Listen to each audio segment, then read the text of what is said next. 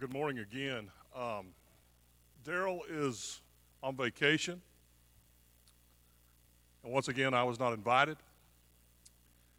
And I'm really beginning to question this relationship because this is like 3 or 4 times now in a row that he has told me I would get to go, and yet I remain here. So I don't know what's up with that guy, but anyway, he's like in a cabin or in the snow or something this morning. I'm not real sure. There is no children's church today, and there is no warehouse worship. So it's going to be us all together, and we won't be here too long. So hopefully we'll make it this morning. If you got your Bibles, look in Proverbs with me in chapter 3. Proverbs chapter 3, and I want to read a few verses beginning in verse 5. Proverbs 3:5, trust in the Lord with all your heart and lean not on your own understanding. In all your ways submit to him, and he will make your path straight. Do not be wise in your own eyes. Fear the Lord and shun evil. This will bring health to your body and nourishment to your bones. Honor the Lord with your wealth, with the first fruits of all your crops. Then your barns will be filled until they're overflowing, and your vats will fill over with new wine. My son, do not despise the Lord's discipline. Go back to verse 5. Trust the Lord with all your heart and lean not to your own understanding. I was thinking about this, and Daryl told me he was going to be gone today, and I thought, man, there needs to be a name for this day. You know, the week between Christmas and New Year's, and there's just not. Unless there's something that I'm not aware of, we don't have an official name for today. And it's kind of like, what do you do with the day? So I thought, well, let's just get a head start, okay? Let's get a head start on the new year. Because most of us have had enough 2020, right? Most of us are good, okay, with all that 2020 had to offer. And next week, we'll hear a lot of people talk about what's going to be different in 2021. I'm going to do this. I'm going to do that. I'm going to start this. I'm going to start that. We'll hear a lot of people talk about their resolutions for the new year. And so I looked some up, okay? And Jeremy, if we can put up the top 3 resolutions, okay, every year. Number 1, to lose weight. Number 2, save money, get out of debt. And number 3, learn a new skill, like pick up a second language or learn to play an instrument or, whatever the case might be. Raise your hand if you've ever made one of those resolutions, one of those 3, okay? All right, you're in good company. A lot of people do that, okay? Then I looked up, go ahead, Jeremy, the 3 most often failed New Year's resolutions. And they were exactly the same, in the same order even, okay? The average New Year's resolution lasts 6 days. 6 days. Now, they tell us to develop a new habit, to really make a change in your personality or in the way that you go about things in life. You need 90 days. 90 days of consistency, excuse me, to really do something differently. 6 days. 6 days. Why don't resolutions work? Why do they only last 6 days? I mean, they sound good, right? You know? Melvin Bryan and I last year resolved never to watch another Dallas Cowboy game. We've suffered through all of them this year. We'll go home and do it again today. Why don't New Year's resolutions stick? Why don't they work? Well, I think it's because my New Year's resolutions all depend on me. They're a product of my thoughts and my imagination, what I want to do, what I aspire to do, and if I make these resolutions, then I'm saying I have the ability to accomplish them. I'm able to do this. I just haven't ever done it before. Okay? It's all a product of me. It's all a product of self. We can look at those definitions, Jeremy, between resolution and revelation. And that's what I want us to look at this morning for just a moment. I think there's a big difference between a resolution and a revelation. Okay? Next slide, please. Not that slide. Not that slide. I resolve to always have the right slides in my presentations, okay? That's a good example. See, I did that on purpose, okay? I did that intentionally to give you a visual illustration this morning. A resolution, okay, is something that someone thinks they can do in and of themselves, right? Okay? You don't make a resolution for somebody else, right? Now, some of you ladies make resolutions for your husbands. I get that. Okay, that's not what we're talking about. A resolution is something that I think I can do in and of myself. A revelation is the perfect will of God delivered to those that follow him. The perfect will of God shown and explained to us regular average people. We get in on the secret. And we've heard so much about everything that frankly was not what we wanted the last year. All of the illness and the many different things that we've had to contend with over the last year. And 2021 has got to be different. Well, who's going to make it different?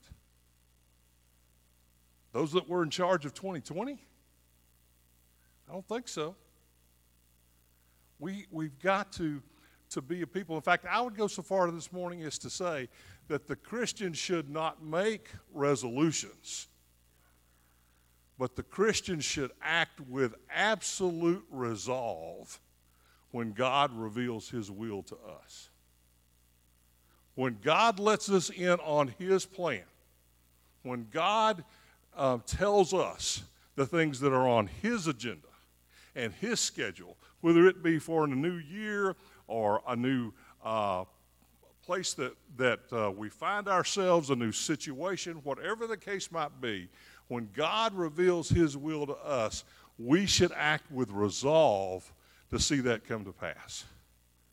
And we should be thankful for the opportunity to be a part of that this morning. That's what Solomon was saying in Proverbs when he says, trust in the Lord with all your heart and don't lean on your own understanding. Okay? He's saying don't settle for the resolution that, let's be honest with one another, is going to be over with in 6 days. Don't let that be your aim point in 2021, but strive instead to reach the revelation of God and know not what's on your mind, but what's on his mind. Because we know that's right, we know that's perfect, we know that's good. The things that I may be resolved to do will have flaws, will have inadequacies, will have things that are lacking. But when God reveals what's on his mind and what's on his heart, then we can trust that. We can know that's exactly the steps that we need to be taking. How do we do that this morning? How do we get away from the resolution mentality where it's a product of what we can do to the revelation mentality where we're excited to see and to hear and to learn what God is really up to? How do we trust the Lord, okay, and not lean on our own understandings? 7 things I want to share real quickly with you this morning. And the first one is this. You have to resign as the CEO of your world. If you're really going to trust God with all of your heart, then you have to resign as the general manager of your universe. Paul said, I daily die to self. I daily put myself aside. I daily put my life aside, and I completely, 100% devote my time, energy, talents, efforts, monies, every other resource that I may come across. It's all about Him. It's all about Him. When Paul wrote to the church at Corinth, he referred to us as ambassadors of Christ. Think about that term. Think about the term that he uses there. What's an ambassador do? You know? Really, is it just somebody that goes around ambassing? I don't know. What does an ambassador do? An ambassador represents that who has sent him. Okay? An ambassador of the United States does not go to a foreign country and take that individual's own agenda and own priorities and things that he or she want to see come to place. No, they take the agenda of our nation to that other country and make sure that it's upheld. They don't speak for themselves. They speak for us. And Paul said when we trust Christ as our Savior, that's the role that we automatically inherit. We become ambassadors of Christ. Okay? We seek to do His will. We seek to live for Him and no longer for ourselves. I think this is what Jesus meant when He encountered Paul on the road to Damascus. And I always wondered what this phrase meant when Jesus said, Paul, why are you always kicking against the goads? Why are you always fighting me, Paul? Why are you always working so hard at your thing when you could be doing my thing? And it's a mental, emotional, heart change that the Christian has to make, and it's a tough one. I think that's why it's first on the list. Because if we're real honest this morning, we like to be self-sufficient. We like to think we've got things pretty well in hand and pretty much under control. And if a crisis comes along, we can handle it. We've done the things to prepare. We have resources built up. We've got a little money in the bank. Whatever the case might be, okay, I'm not just flying around aimlessly in life. I have a plan and I have a purpose, and I can take care of my life. And that's the opposite mentality that Solomon was talking about this morning. It's tough. So one of the things that I think is most difficult in the Christian life is to truly sell out for God and to no longer consider what's on your schedule, but to be completely dedicated to what's on His. Resign as the CEO of your world. Number 2 this morning. You have to talk to God more often than you talk to anyone else. Ugh. Some of us like to talk. If you think about that now, just track your day a little bit. Think about the number of words you use in an average day. That's a lot. I forget one time when Chandler was a baby, we went to Jeff Glass's office for a checkup. And the nurse was there, and she said, okay, I don't remember how old he was exactly, but she said, okay, by this age, he should have a vocabulary of roughly 2,000 words. Do you think he does? And I said, yes, ma'am. If you'll wait just a second, you'll hear all of them, you know. Some of us like to talk. How can we truly trust the Lord with our own understanding if we're having dialogue and having conversations other places more than we are with him? You know, you think about the life of Jesus and the time that he spent alone, away from the disciples, by himself, in nothing but prayer. Nothing but just talking to his Father.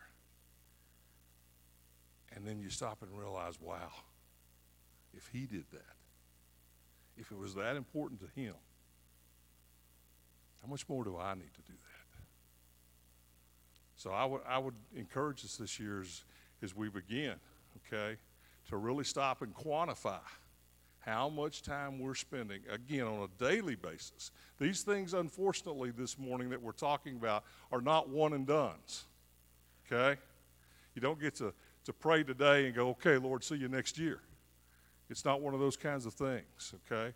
How much time are we spending daily, okay, truly talking and truly interacting with God? Number 3,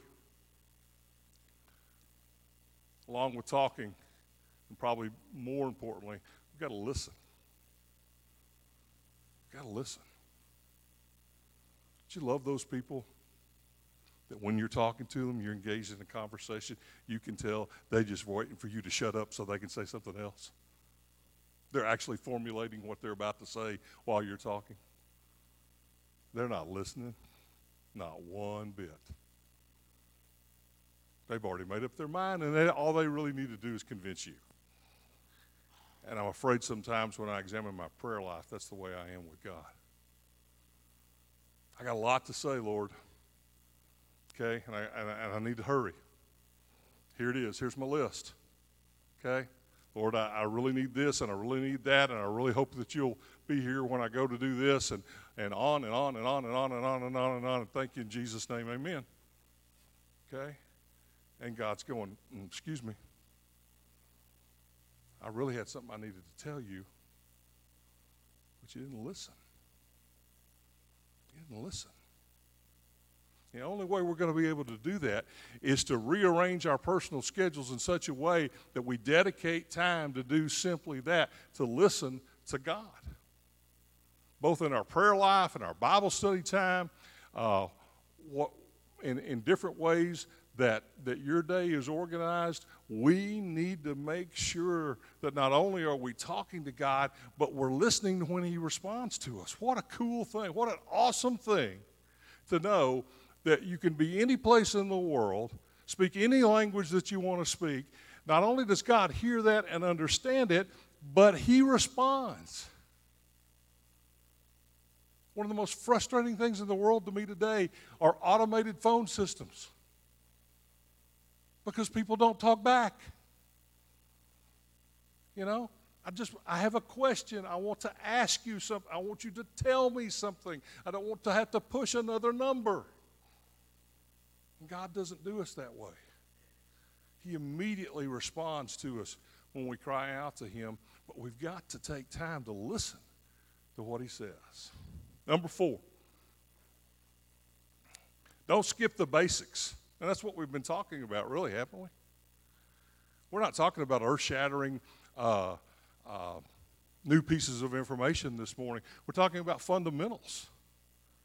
We're talking about spending time in prayer. We're talking about spending time in communion with the Holy Spirit, letting God really come into our lives and our minds and our thoughts and our hearts and tell us things that he wants us to know.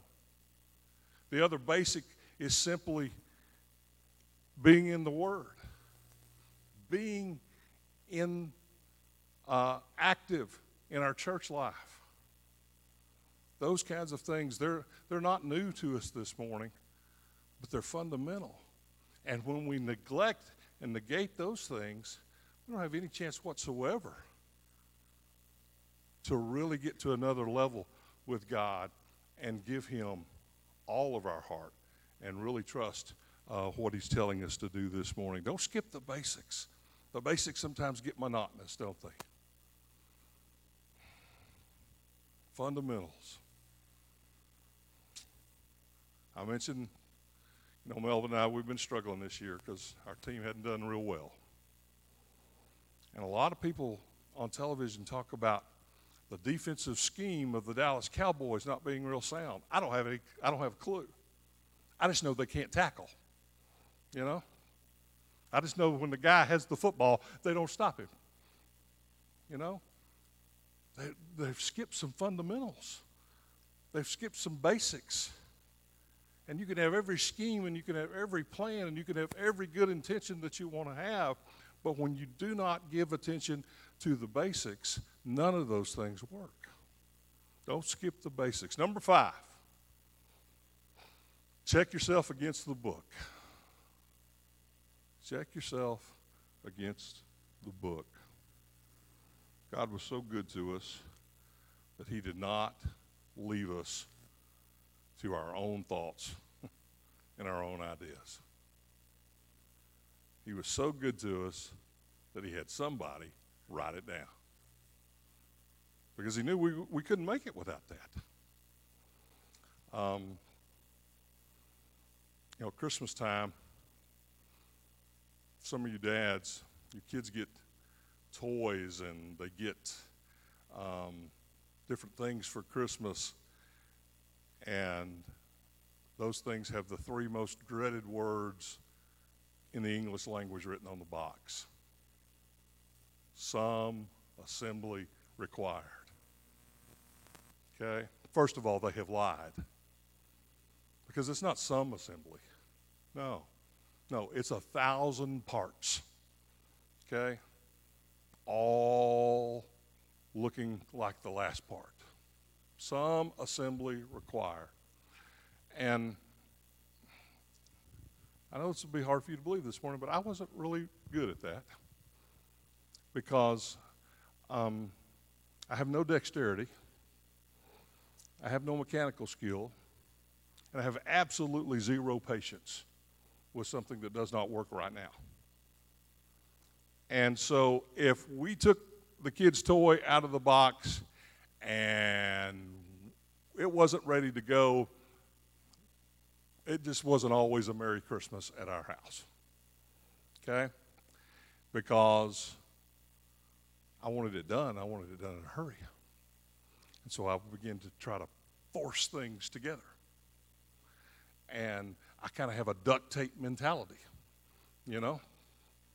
If the tab A doesn't fit into the tab B, a little duct tape will work. And that, I just got to confess this morning, I was wrong. It didn't work. It didn't work. And then your kids are crying, and your wife is mad, okay? And the toy is broke, and you can't return it. It's just not good, okay? It's just not good. So I vowed that my children would not be like me. So I went and bought some that don't have my DNA to keep that from happening. And my son is not like me. He can assemble anything. He's an engineer. That's his thing. The more parts, the better. Loves it. Loves it. Very, very good at that kind of junk. But as gifted and as talented as he is at it, he'll work on something, and then he'll go look at the directions. And he'll work on something else, and he'll go back. Let me check that. Yeah, that's it. Back and forth, back and forth, back and forth. And he gets finished, and it looks like it's supposed to look.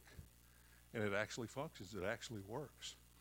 But he's always checking against the standard. He's always checking against that which has been proven in the past to work. He doesn't lean to his own understanding, even though he's got some ability in that area.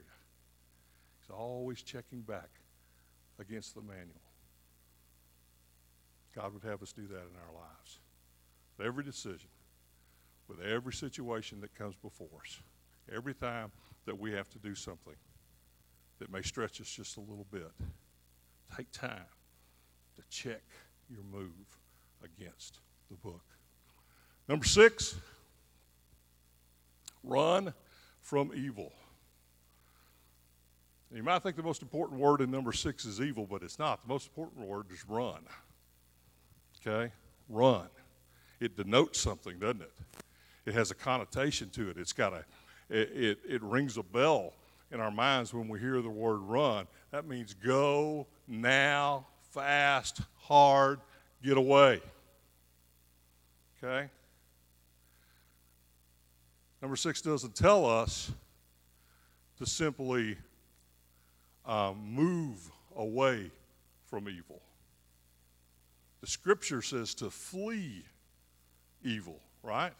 Okay? Same word almost, same meaning, okay?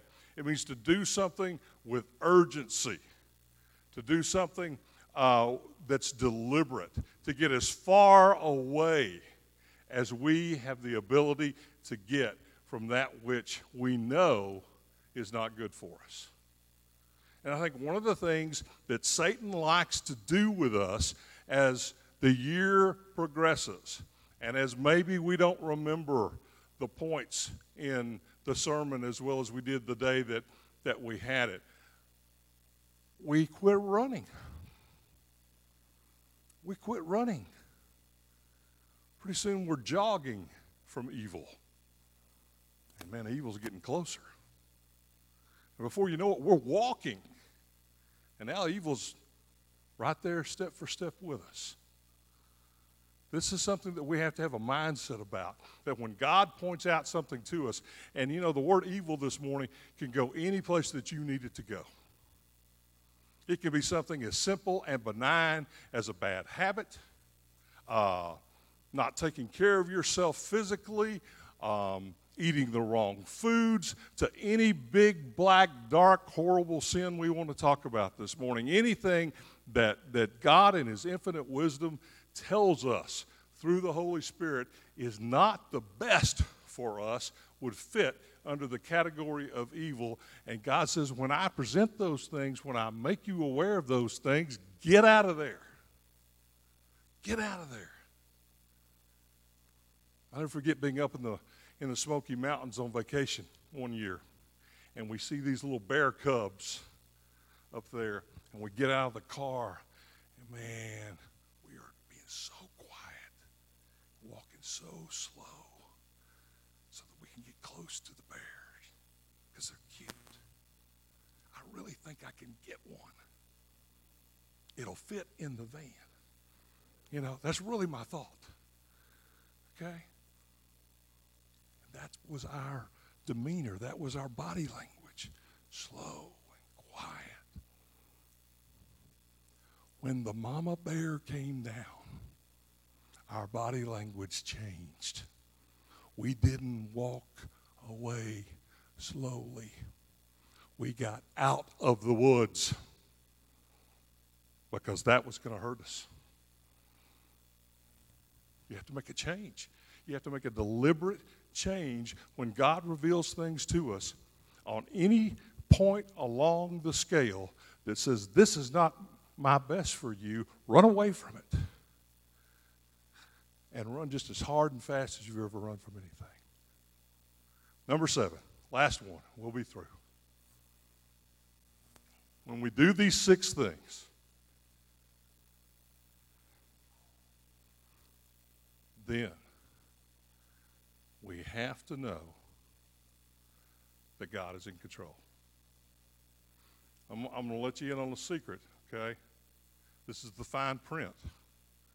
Doing these 6 things, even faithfully, daily, without exception, won't make 2021 a perfect year. It just won't. Things are going to go wrong. People that we love will still get sick. Things that we're not expecting are still going to happen. We're going to be disappointed from time to time. These 6 things do not provide us with a guarantee of perfection. What it provides us is the ability to leave all of those things in the more than capable hands of the Lord. Got to be able, once we do what God calls us to do, and we do it to the best of our abilities every single day, and we truly sell out the way that He wants us to, then we've got to be able to sit back and say, okay, Lord, now the results are up to you. I've done what you've asked me to do. I really believe that. I've searched my heart, and I've tried to get me out of the way, and I've done the things that I believe you call me to do. Now what happens is on you. And even when I don't understand the results, and even when the results look differently than I might have written them had I been the one writing the script, even when things go a different way than I might have anticipated, I've got to be able at the end of the day to do what that word really indicates, to rest. When I rest, okay, I don't worry. And when I rest, I don't scheme. I don't try to plan. I don't try to come up with a solution. Okay, when I rest, I give it over. And I let God take care of it. And I can do that. I can know that.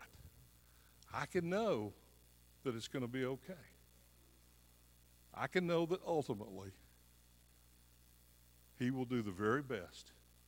Not by my standards, not by the world's standards, but by the only standard that matters and the only standard that has never, ever been tarnished, and that's His. I can rest there. I can let it go. I can take a deep breath. We were in life group this morning, and the lesson for us was about David when he was running from people that were trying to kill him. And he just told God, he said, man, I am tired of this. I need you to take care of this. And the people that he had befriended, man, they were horrible to him. People that he prayed for and cared about, people that he gave the clothes off his own back to, they were in line trying to get him. He said, I don't understand all that. I don't understand why I genuinely try to do the right things, and yet I'm still having to deal with all this. But at the end of the day, you know what David said? He said, I'm going to praise the Lord. He said, I'm going to worship God. Because the worst that I could get from God is better than the best I could ever come up with on my own. You ever thought about that? God doesn't give us His worst. He always gives us His best. But even if He did, the worst we could get with Him and from Him is still miles ahead of anything I could ever create on my own. And I can rest in that. I can know it's not dependent on me. I can know that after 6 days and I forgot what my resolution was, I can still trust the sovereignty of God. Forsake resolutions because they're about us. Don't be satisfied with anything less than the revelation of Jesus Christ. If you'd stand with us this morning, we're going to pray together, and then we'll be dismissed. I don't think there's anything midweek this week. If I'm wrong, check Facebook and stuff, and I'm sure it will show up there, but I don't think there's anything going on there. Regular services next Sunday, and don't forget the offering boxes are in the back. if you need to take care of that this morning. And if you need anything else today, I'll hang around for a second, and I may not know the answer, but I bet we can find it. So be happy to visit with you if you need anything this morning. But we'll pray together, and then we'll be dismissed. Father, we're grateful today that, as the psalmist said, your mercies are new every morning. And that, God, we do have opportunities in our lives to have things corrected that we've let get out of order. We have opportunities in our lives to have fresh starts. God, our prayer is this morning that we would realize that none of those things can be dependent upon us. They all have to be a product of you. God, if we try to do it, if we try to orchestrate it, if we try to put it together, it's just gonna flee and it won't be here, Father. But if it's something that you do, then we know that it has eternal value and eternal wealth. And so, God, we ask you to help us to strive for that today. Be with those, Father, that are traveling today. We know we have so many. We ask you to protect them. We ask you to protect those, Father, in our church family and in our communities, Father, that are dealing with serious illness today. And as we said earlier, Father, a lot of these things we don't understand, but we can trust you, and we can trust that you are still the great physician. And God, so we commit these to you today. All these things we pray together in Jesus' name. Amen. Amen. Thank you.